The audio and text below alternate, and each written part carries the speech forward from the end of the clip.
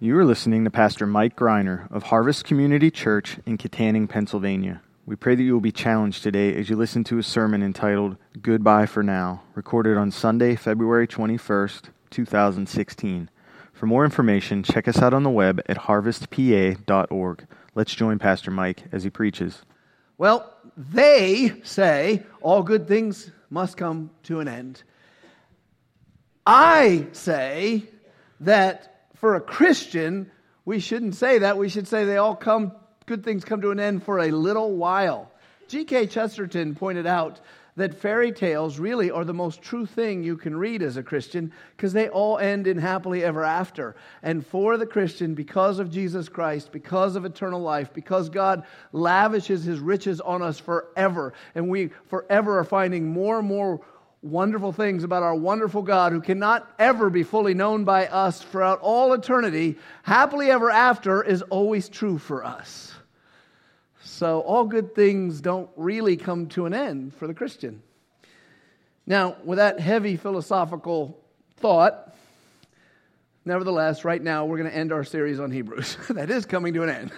But I would encourage you to remember that the book is still in your Bible, and it can be revisited. Though we went through it together over a year, it's still there for us. But let's go to the final chapter, or the final text from the final chapter, verse 17 to 25 of chapter 13. The final chapter in the book of Hebrews, 13, verse 17 to 25. It's a goodbye section from the pastor. He is a shepherd. Pastor, by the way, is a word that means shepherd. All right? The office of pastor in the local church is really called an elder. Sometimes translated bishop, sometimes overseer. But it is an elder. And that word means the same thing as pastor. But pastor is a more colorful word because it means shepherd. And that's very interesting that God, you remember when Peter was having some lunch or breakfast with Jesus after He raised from the dead. He said, "Peter, do you love me?" He said, "You know I love you." He said, "Then feed my sheep. Care for my sheep." He said it 3 times. So the job of Christian leaders are to take care of God's sheep because Jesus is a shepherd, right?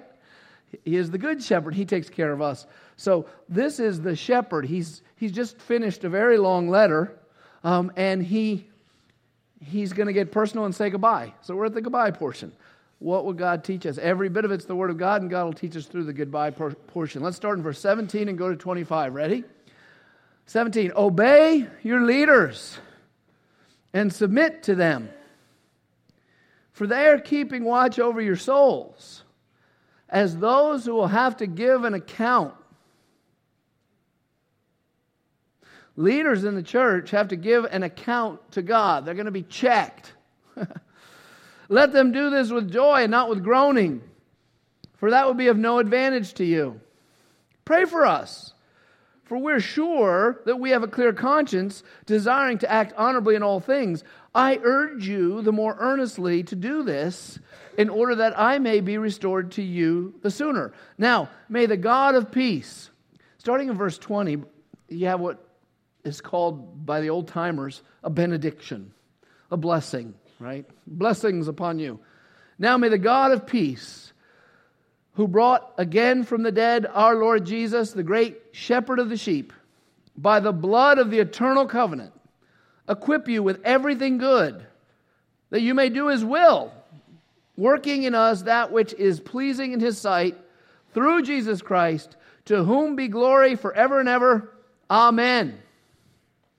I appeal to you, brothers, bear with my word of exhortation, for I have written to you briefly. That's really funny. Hebrews is one of the longest books of the New Testament. He's like, I could have said more. A true pastor indeed.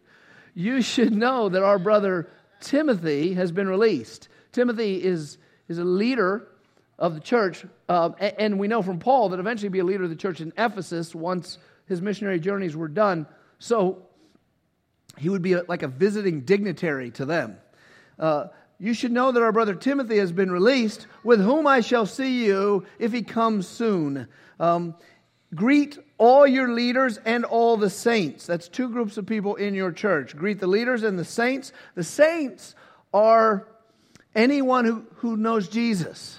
The word means Holy One, and you may not feel very holy, but if you're a Christian, Christ died for you, took your sins away, you are a Holy One, right? So there's some people who think to be a saint, you got to go through a bunch of things, and all true saints are memorialized in statue and in stained glass or in little medals you wear around your neck. But in actuality, all believers are called saints in the Bible, which means you, my friend, are a saint.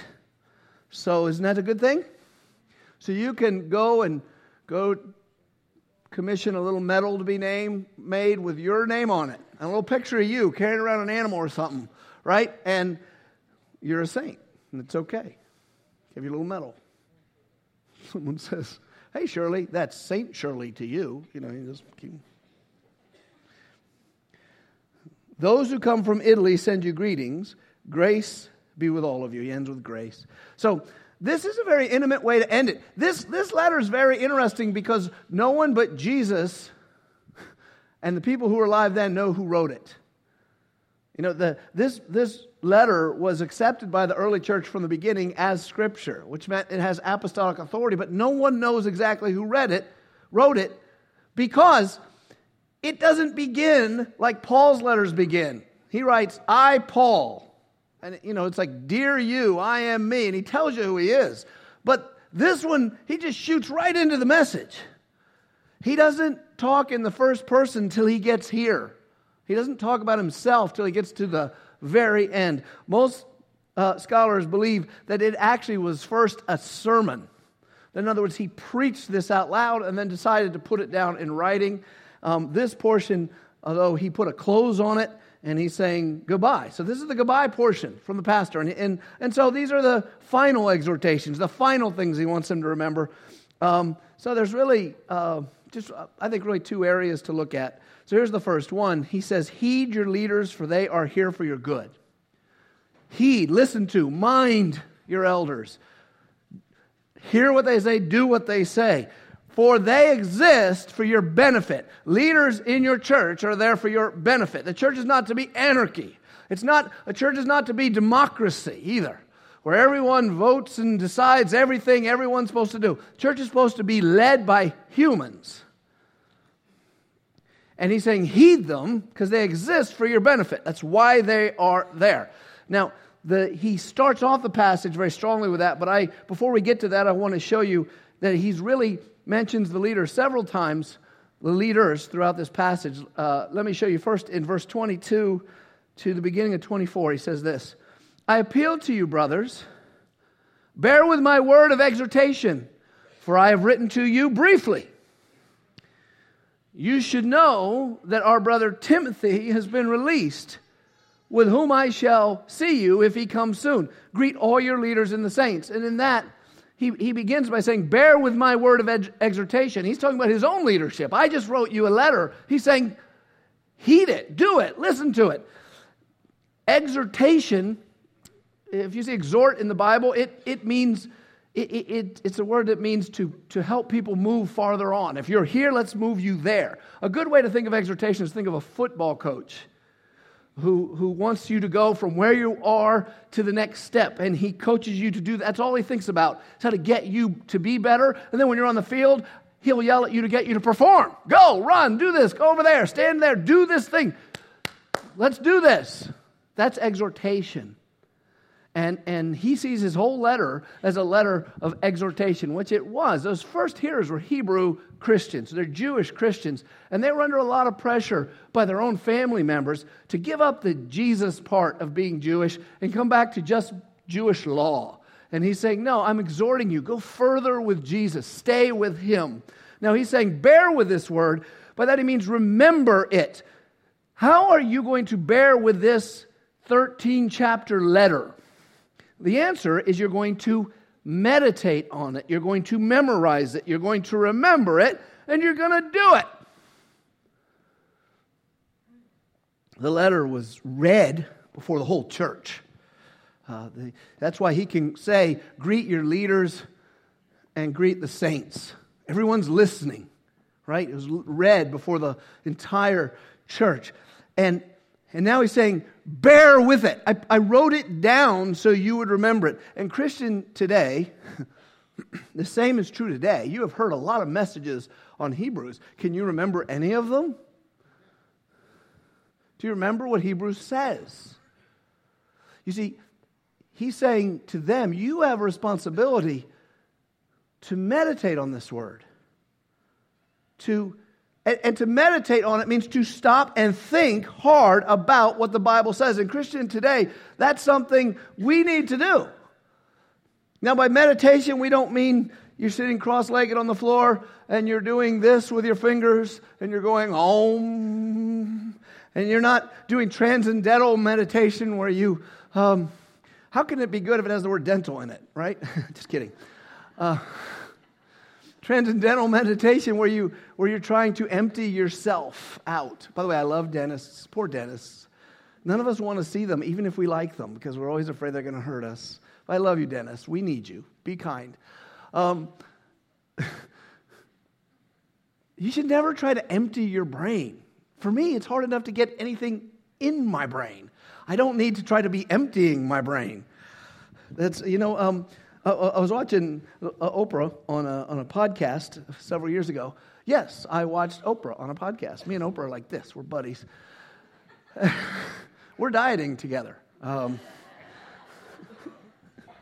She's my diet buddy. Call her my accordion friend. So we're like accordion together. We get fat together, we get skinny together, fat together. Just wah, wah, wah. I like Oprah, but I would never listen to her spiritually because she is as lost can be, and she leads a lot of people astray. And one of the things, she was meeting with this one guy named Eckhart Tolle. What doesn't matter what his name is, Tolle or something. And he was teaching her things, and I watched, and she said, I was doing what you said, Eckhart. I was in my backyard, and I was erasing all labels from everything. The tree was no longer tree. I didn't think the word tree was just its essence. And I wasn't me, I was my essence. And I had a break. I'm like, this is just the stupidest thing in the world. So when we say meditation as Christians, that's not what we mean. We mean Psalm 1. Blessed be the man who walks not in the counsel of the ungodly, but his delight is in the law of the Lord, and in it he meditates day and night. Now, how can I as a human meditate day and night unless I know what the Bible says? And how can I know what the Bible says if it's night, if I don't know what it says? And how can I know what it says if I don't read it and think about what I'm reading? There's a time, Christian, if you need to do this, you need to turn off the radio, get off Facebook, set your phone aside. There are times I just wish all cell phones exploded. I want them back later. I'm a cell phone guy, but there's times there'll be 5 of us in a room. We're all like, you got to set it aside. And you just think about the Word of God. Think about the truths you see. And my friends, the Christian must learn the discipline of memorizing Scripture. Start small, but you've got to do it. You've got to do it. How can you obey these commands of meditating on His Word in your bed, as David said? How did he do that? It was dark. They didn't even have electricity. You have to memorize the Word. How can you hide His Word in your heart? As the Bible says, if you don't memorize it. And there's people who say, I can't memorize. You're all lying to yourself if you say that. Every one of you says that is lying to yourself. And here's the funny thing was, he's saying, bear with my exhortation. He wants them to remember what he said. And what I just told you, meditate on it and memorize it, I guarantee you, over half of you have no intention of ever applying what I just said. And that's the problem he's trying to get us away from, being hearers of the word and not doers. So I'm only talking to the half that is planning on doing it. Memorize. If you've never memorized, start small. Do you know there's a verse in there, Jesus wept? We can handle that one, right? Find it. Learn its autograph. John 11:35. For those at the campuses that aren't the Catanian campus, someone just told us that. He's memorized. See, there it is. We can all memorize that together at all the campuses right now. John 11:35. Jesus wept. That's easy. I got it. And you might say, well, that's a silly thing to memorize. Well, maybe it is. What if you meditated on that? What kind of God do we have who cries? And it's at the funeral of a man he's about to raise from the dead. There's a lot of meditating. You wake up in the middle of the night and you're a little anxious. Why not just turn over Jesus Wept for a while and let the Holy Spirit talk to you, right? Anyway, I got to move on. I didn't plan on spending that much time on that point. That was supposed to be like 30 seconds and I'm gone. But so remember the words, do them. And then he reminds them of Timothy, the leader in all the churches. A leader in all the churches was Timothy. He traveled with Paul. He was a big shot. But when he's reminding them Timothy's coming to visit, he's not just giving a travel log. He's obviously saying, me and Timothy are coming.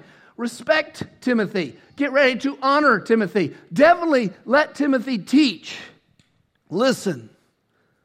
God supplies the church then and now with many good leaders. Harvest itself has many leaders. We have, right now, I think about 18 elders, and we're working on getting more. That's elders being what you'd call a pastor. We say the word pastor for paid guys, but we would say all elders have the same responsibility, though they have a different amount of time to work on it, if you would. So we have vocational elders and non-vocational elders. Another way to look at it is paid by the church elders, and the other one paid by some other job elders. All right? 18. And we still are trying to get more and more. It's good to have a lot of elders. It is good. God supplies them.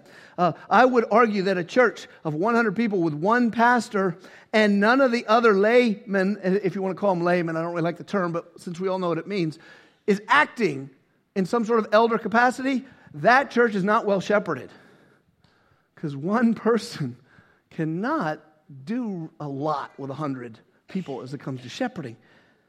So God gives many leaders, but many leaders are not in the local congregation. So they have a different role, but they can be very encouraging. And today, better than ever, you can be encouraged by pastors who don't go to Harvest.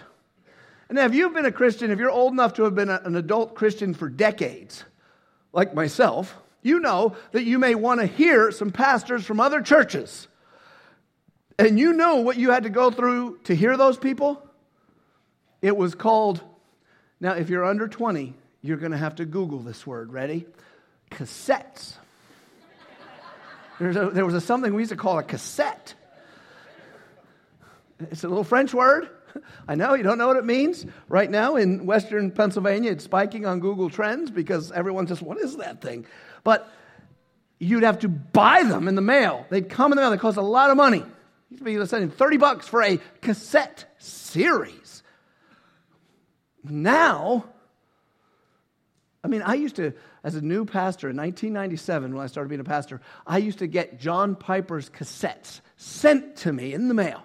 And I'd send them back and I'd get another one. It's a lot of work. Now, I have his podcast. Awesome!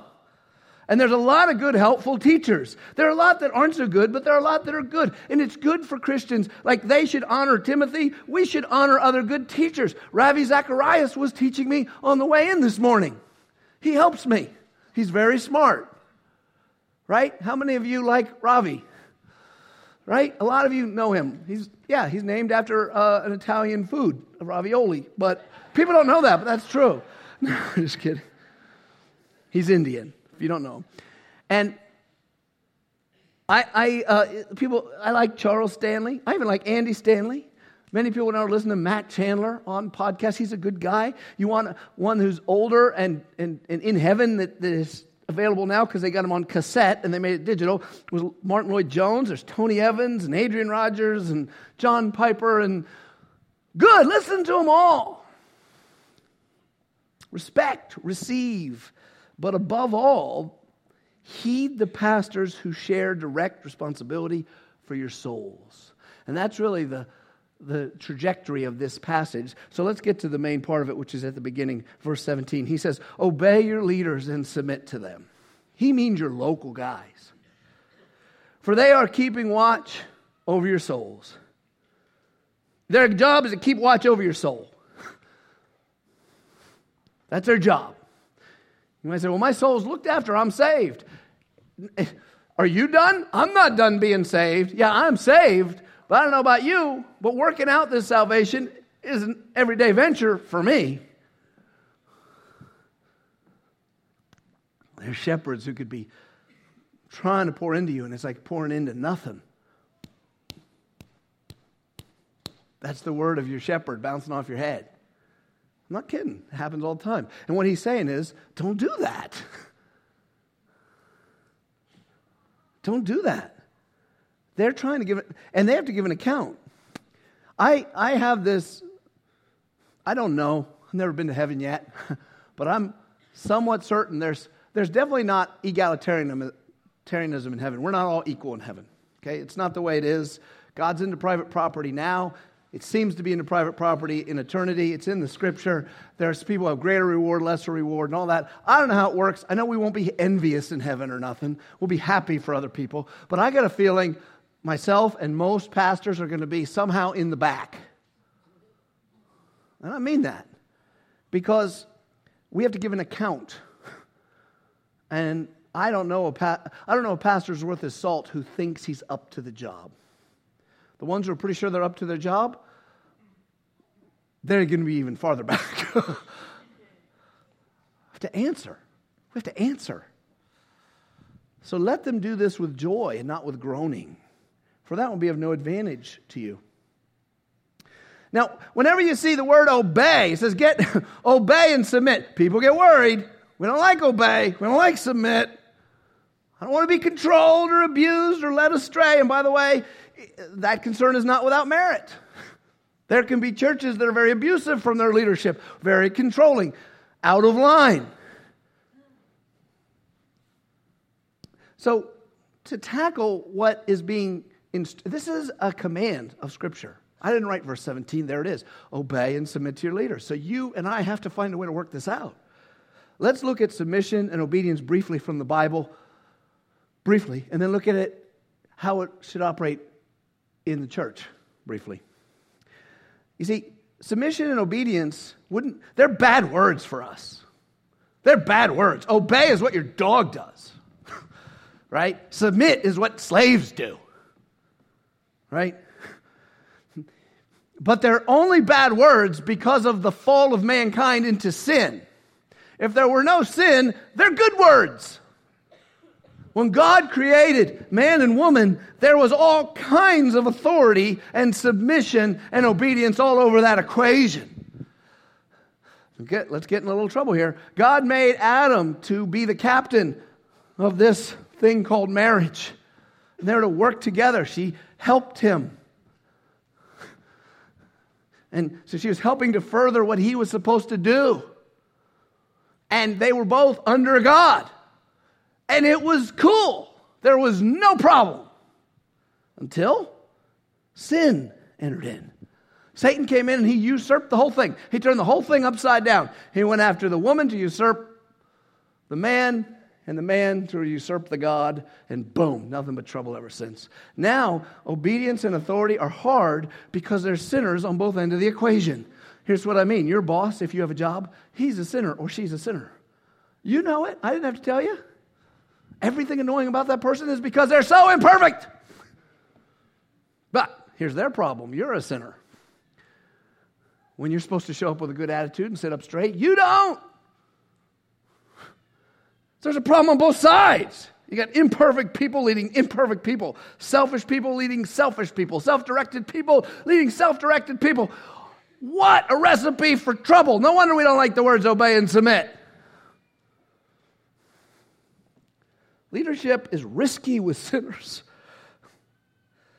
As a pastor, sometimes when the going gets tough, again, and I'll speak for myself, there's always times you feel like saying, I quit. I don't want to do this. Why do I got to do this, God? Right? There was that one young man who woke up and his mother came in and said, get ready for church. He goes, I don't want to go.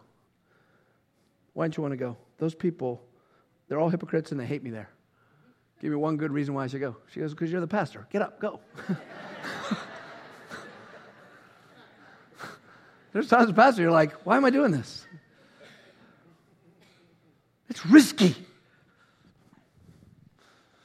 So let's fill in a blank here. Leadership and submission existed in purity long before sin ever entered the equation. God has always existed as one God, but three persons, Father, Son, Holy Spirit. And within God is leadership and perfect submission. By that I mean the Son submits to the Father, and the Spirit glorifies the Father through the Son. There's all kinds of submission all over that equation, and none of them have a problem with it. None of them feel lesser. The Bible, and they do it based on love. If God is perfect, then His leadership is perfect. Where He's going is perfect. His judgment is perfect. So if He tells you to do something, He loves you. Do it.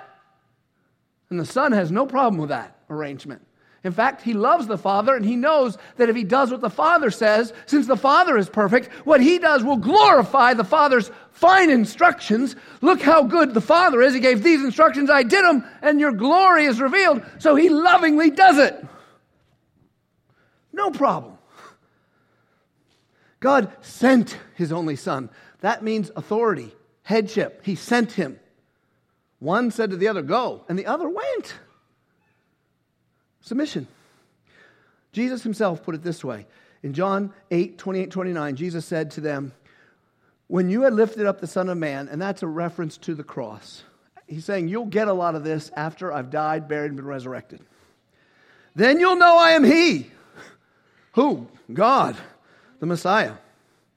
And look what He says after that. And that I do nothing of my own authority. I don't even boss myself. I am captain of my own destiny. I did it my way. You want the whole song out of me, I know. What is a man? What has he got? If not himself, then he is not to say the things he really feels, and not the one who kneels. I mean, it's such... stop. Do not mock me with applause. I know I can't sing. But the point is, truth is truth. I can't argue. Well, the point is, that is the anthem of man. I did it my way. But the anthem of Jesus is, I don't do anything of my own authority. He lives in 100% submission all the time, 100% obedience. But I only speak as the Father taught me. I'm here to say whatever He says say. And He who sent me is with me. He's not left me alone, for I always do the things pleasing to Him. It's a very positive arrangement. I love doing what He says. Most of us with our Father, we think, I'm going to do what He says, and after I get done doing what He says, I can do what I want, which is going to be better than what He says. Right? It's called chores or something. Submission and obedience are in Jesus' every action. God's leadership is beautiful and perfect. Now, here's where the problem comes in. Again, we're fallen. So your boss is not perfect, and you are not perfect. And if you're a boss, you're not perfect as a boss. But God is God over imperfect authority too. Look at this amazing text from Romans 13. It says, let every person, by implication, this is every person in the church. So it's for every Christian, really. Let every person be subject to the governing authorities. He's saying submit. For there is no authority except from God. All human authority, no matter what it is.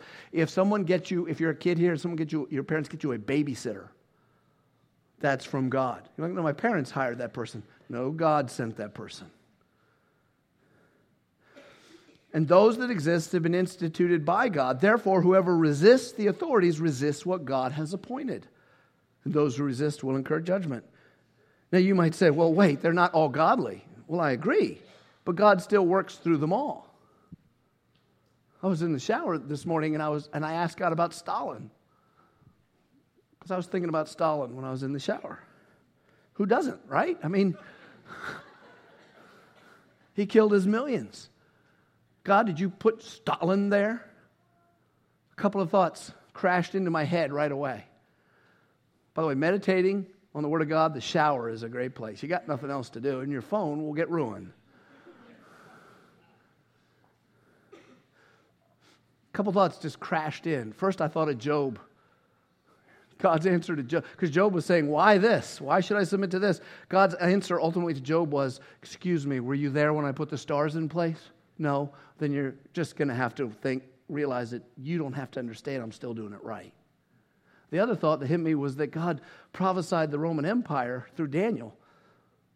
He used no one has ever been more brutal than the Roman Empire.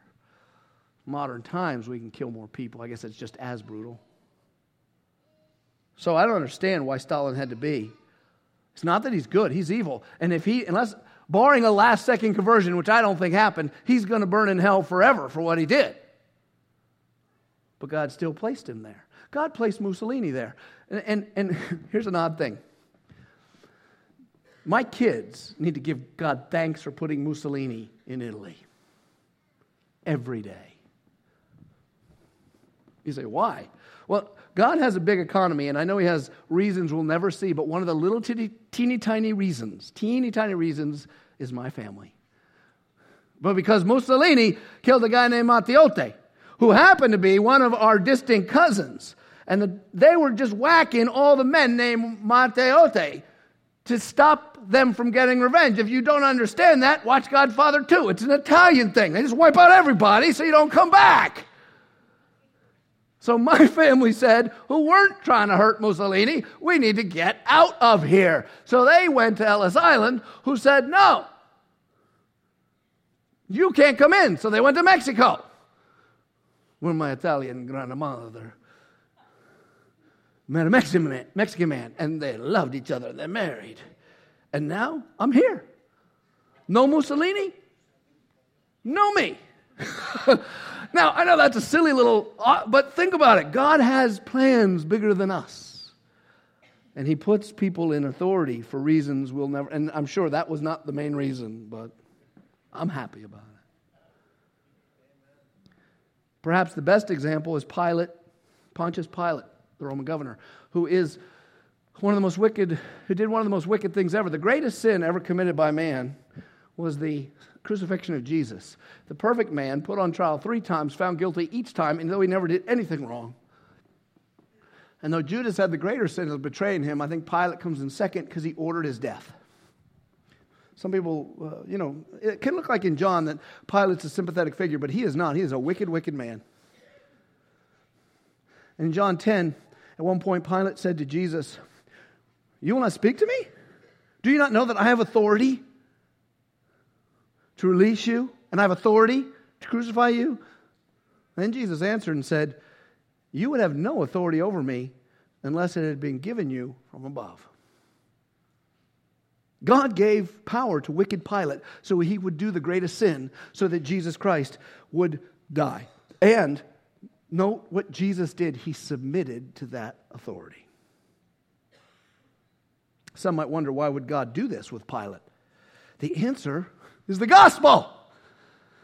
God, when the most wicked man ever takes the only good man ever and he puts him on a cross and kills him, what he didn't realize, what all the powers of hell didn't realize, even what the good people of earth who loved Jesus at the time didn't realize, was that God was working out a plan that was far beyond us, and he was using the governor of Rome to pull it off. And that was when wicked men will slay the only good men in some kind of Jesus magic that we don't understand. All our sins were laid on that innocent man, and he died, and so did our sins. He went to the grave and destroyed its power, so any who believe in him can live forever. But it required Jesus submitting to that authority. By the way, there is a caveat. No time to develop this theology, but do remember that the Bible is clear that you should disobey authority if it tells you to sin. You should always disobey authority. You can rebel against it, and that's in the Bible too. Never sin because someone's telling you to do that. Well, back to our text then. So when it comes to authorities on earth, you have 2 kinds. 2 basic kinds. You live under 2 kinds of authority. 1, the ones you're stuck with. 2, the ones you choose willingly to submit to. 2 kinds. First kind, parents, if you're at home. Parents, if you're at home. Got to be said, because some of you parents think it's your job to run your kids' marriages. Get out. It's not your business. It's not your place. I should yell at the adults who let that happen. Here's the rule. This was not in my sermon, but someone here probably needs this. If your mom or your dad is constantly telling you what's wrong with your spouse, it's not your spouse who needs to change. I wish you and Mom would just work it out. Quit being a wuss and tell your mom, back off, that's my wife. And reverse that if it's the woman. It's your job. Tell your parents, go away in love. But if you're still with your parents, you're stuck with them. Government, teachers, because the government forces us to go to school. You're just stuck with these. The second kind are kinds you choose, like your employer. You chose to take the job. We don't have slavery here, and you can choose to quit. You have sports teams. You can join a sports team. You don't have to be on the team, but if you're on the team, you have to submit to the coach. You can have marriage. I'm going to get in trouble there. Headship in marriage, man and woman. You might say, well, aren't I supposed to stay married? With one exception, yes. However, you do have a choice at the front end of that. And church. You don't have to be saved. If you choose to be, you should join a church. And if you join a church, it's your choice. How should we handle the two kinds? I'm going to read you, I wrote it down so I didn't get it wrong, how you should handle the first kind. That's authority that you don't choose, and the second kind of authority you do. Okay, here's the first. God commands us to submit joyfully, knowing that God is in control. So the first kind, that authority you can't control. Even bad government. God commands us. Kids, if you're in the room and you're a kid and you have parents, I'm going to yell at you for them. You have to obey your parents. And you might be saying, wait a minute, my parents aren't that bright. They always come up with rules that are silly. I believe you. I know your parents. But as long as they are not abusing you, if they abuse you physically or sexually, you may rebel against them because they're asking you to participate in sin. But if they're not abusing you, you got to do what they say because God said. And you don't have it as bad as my kids because they had a pastor for a dad, and I'd give them that exact speech. I'd look and see the little injustice on their face. They would think this ogre of a father has all these rules. And I'd be like, you could be right. I'll agree with you, I'm an idiot. But Exodus says, honor your father. So God said do it, and that's the way it goes. And I'll spank you if you don't. So the first way is God commands us to submit and joyfully, knowing God is in control. But the second is this. God commands us to submit joyfully, knowing God is in control. Wait, that sounded just like the first. That's why, because it is. Now, I'm not saying all are the same. An employee-employee relationship is much different than a husband and a wife who's partners, who are equal and connected, and one is the other. And husband and wife are not exactly like a pastor in a church.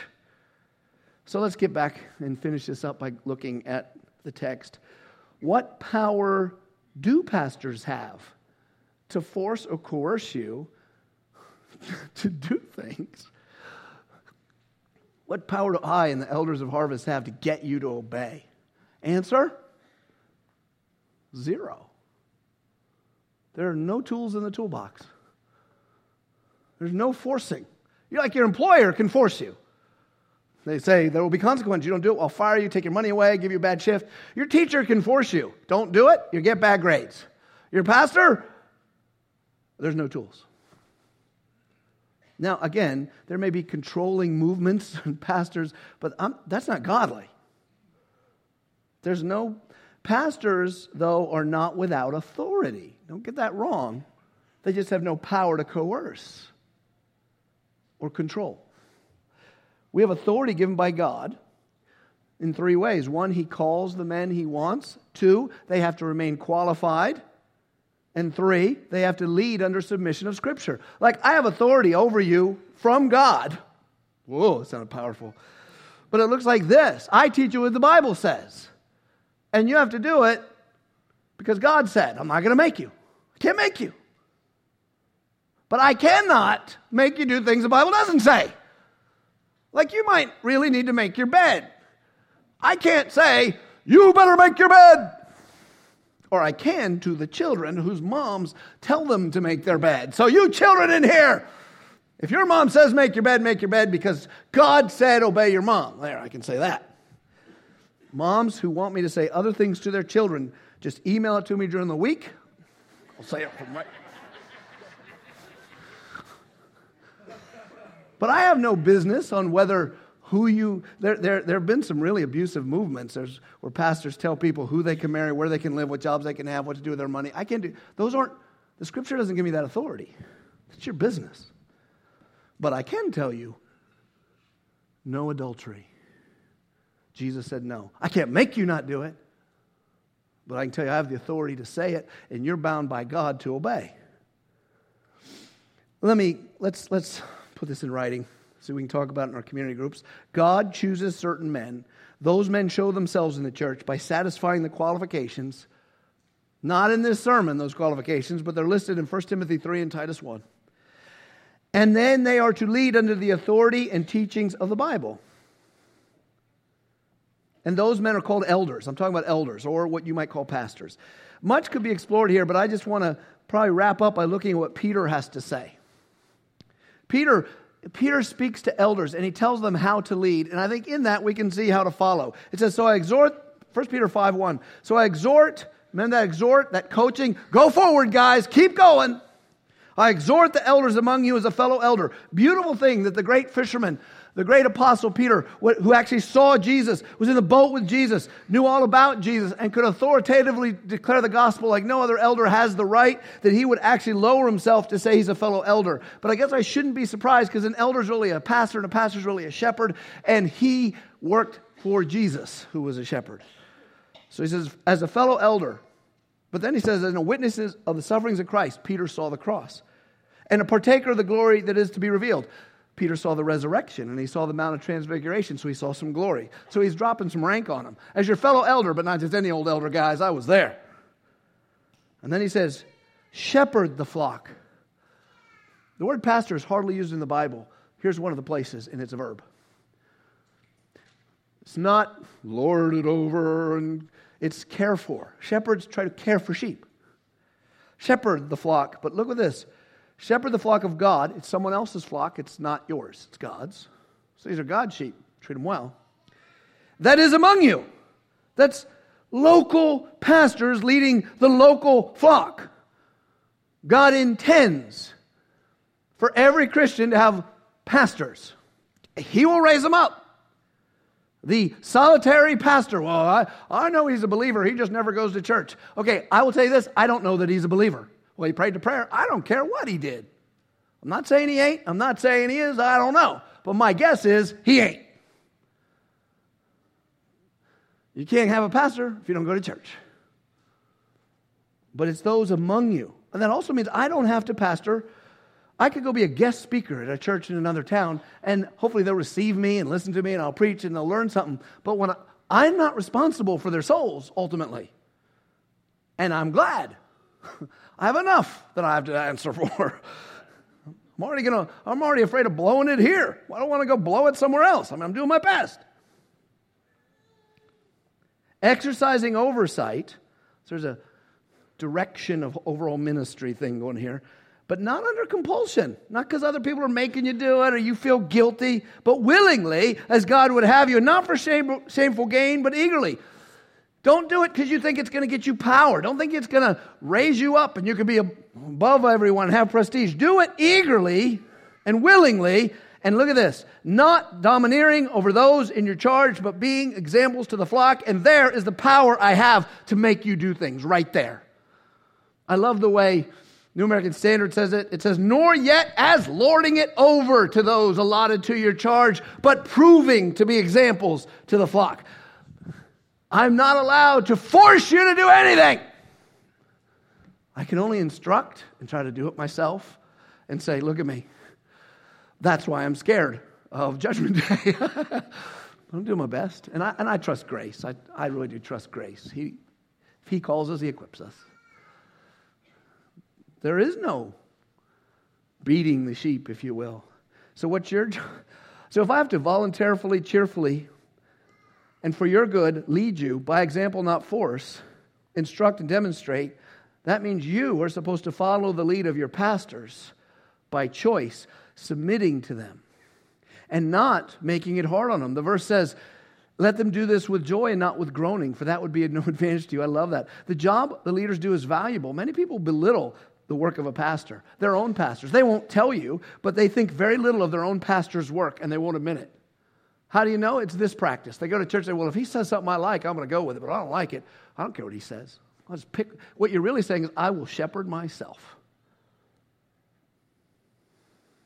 We try to make pastors do whatever you want them to do. We pay him. He's going to do what we say. They think very little. Look, what other humans in your world are appointed to watch over your soul? There's no more valuable work outside of yourself. So he's saying, don't give them grief. The word is grief or groaning here. Don't make their job hard by wearing them out emotionally, by giving them grief. It's not to your advantage to cop an attitude, to whine, to complain, to resent every instruction, every direction. Why do we got to meet on Friday night? I've already heard it. Gosh, we haven't even had the first one. We already got people saying, "Wah."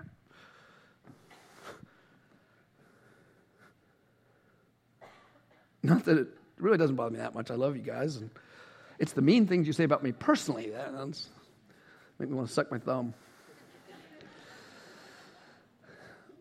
All of us, me included, we're in a plurality of elders, should joyfully love and embrace the leaders of our local church. That's why I love Kevin. He's supposed to lead me. I'm supposed to lead him. I don't know how this works. And by the way, straying shepherds can be corrected. Another sermon. So, listen, I'm going to give you one more fill in the blank, but I want to end with an application, and then we'll be done.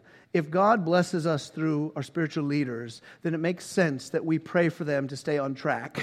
It's for our good. He puts that, pray for us, in verse 18, for we are sure. And then he goes on. I'm just going to cut it short. You should pray for your pastors. If they are responsible for your souls, you better hope they are decent. They're the right ones, that they know how to do their job. And there's a side note, wives, the same is true for your husbands. And this is going to be my, closing application.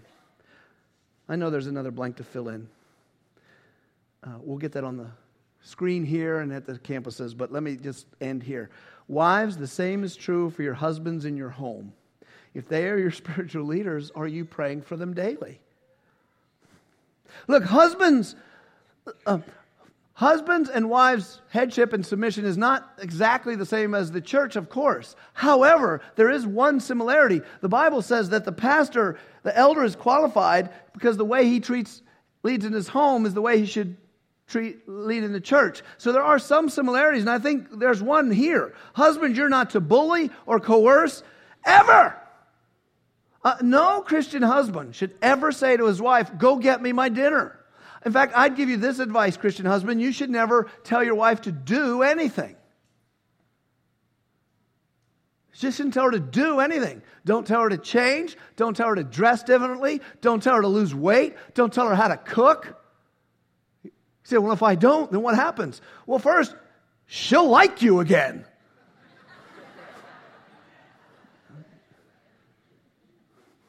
If you think I'm kidding, ask the women in the room. Because all they hear you saying is, you're not good enough and I don't love you. Can I get a witness from the ladies if that's true?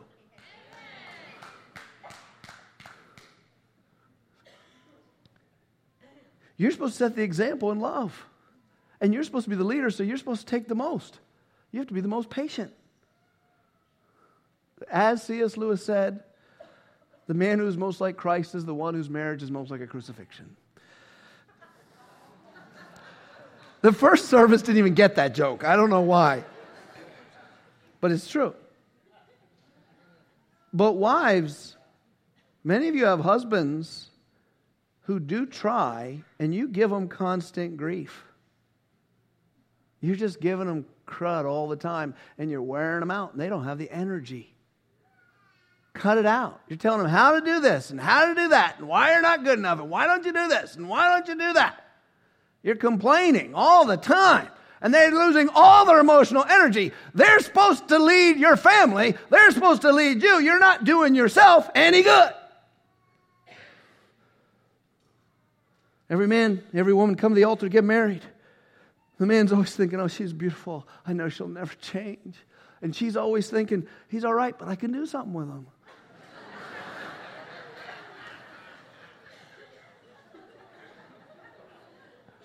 They're both wrong. They're both wrong. Right? Men, love like, you got to love your wife like the pastor's supposed to love the church, because the pastor's supposed to do it like Jesus loves the church. And ladies, you've got to, without being forced, never, you will submit to me. That should never come out of a man's mouth. Lovingly offer him that submission. Well, we're going to end here. Thank you for listening to this sermon from Harvest Community Church.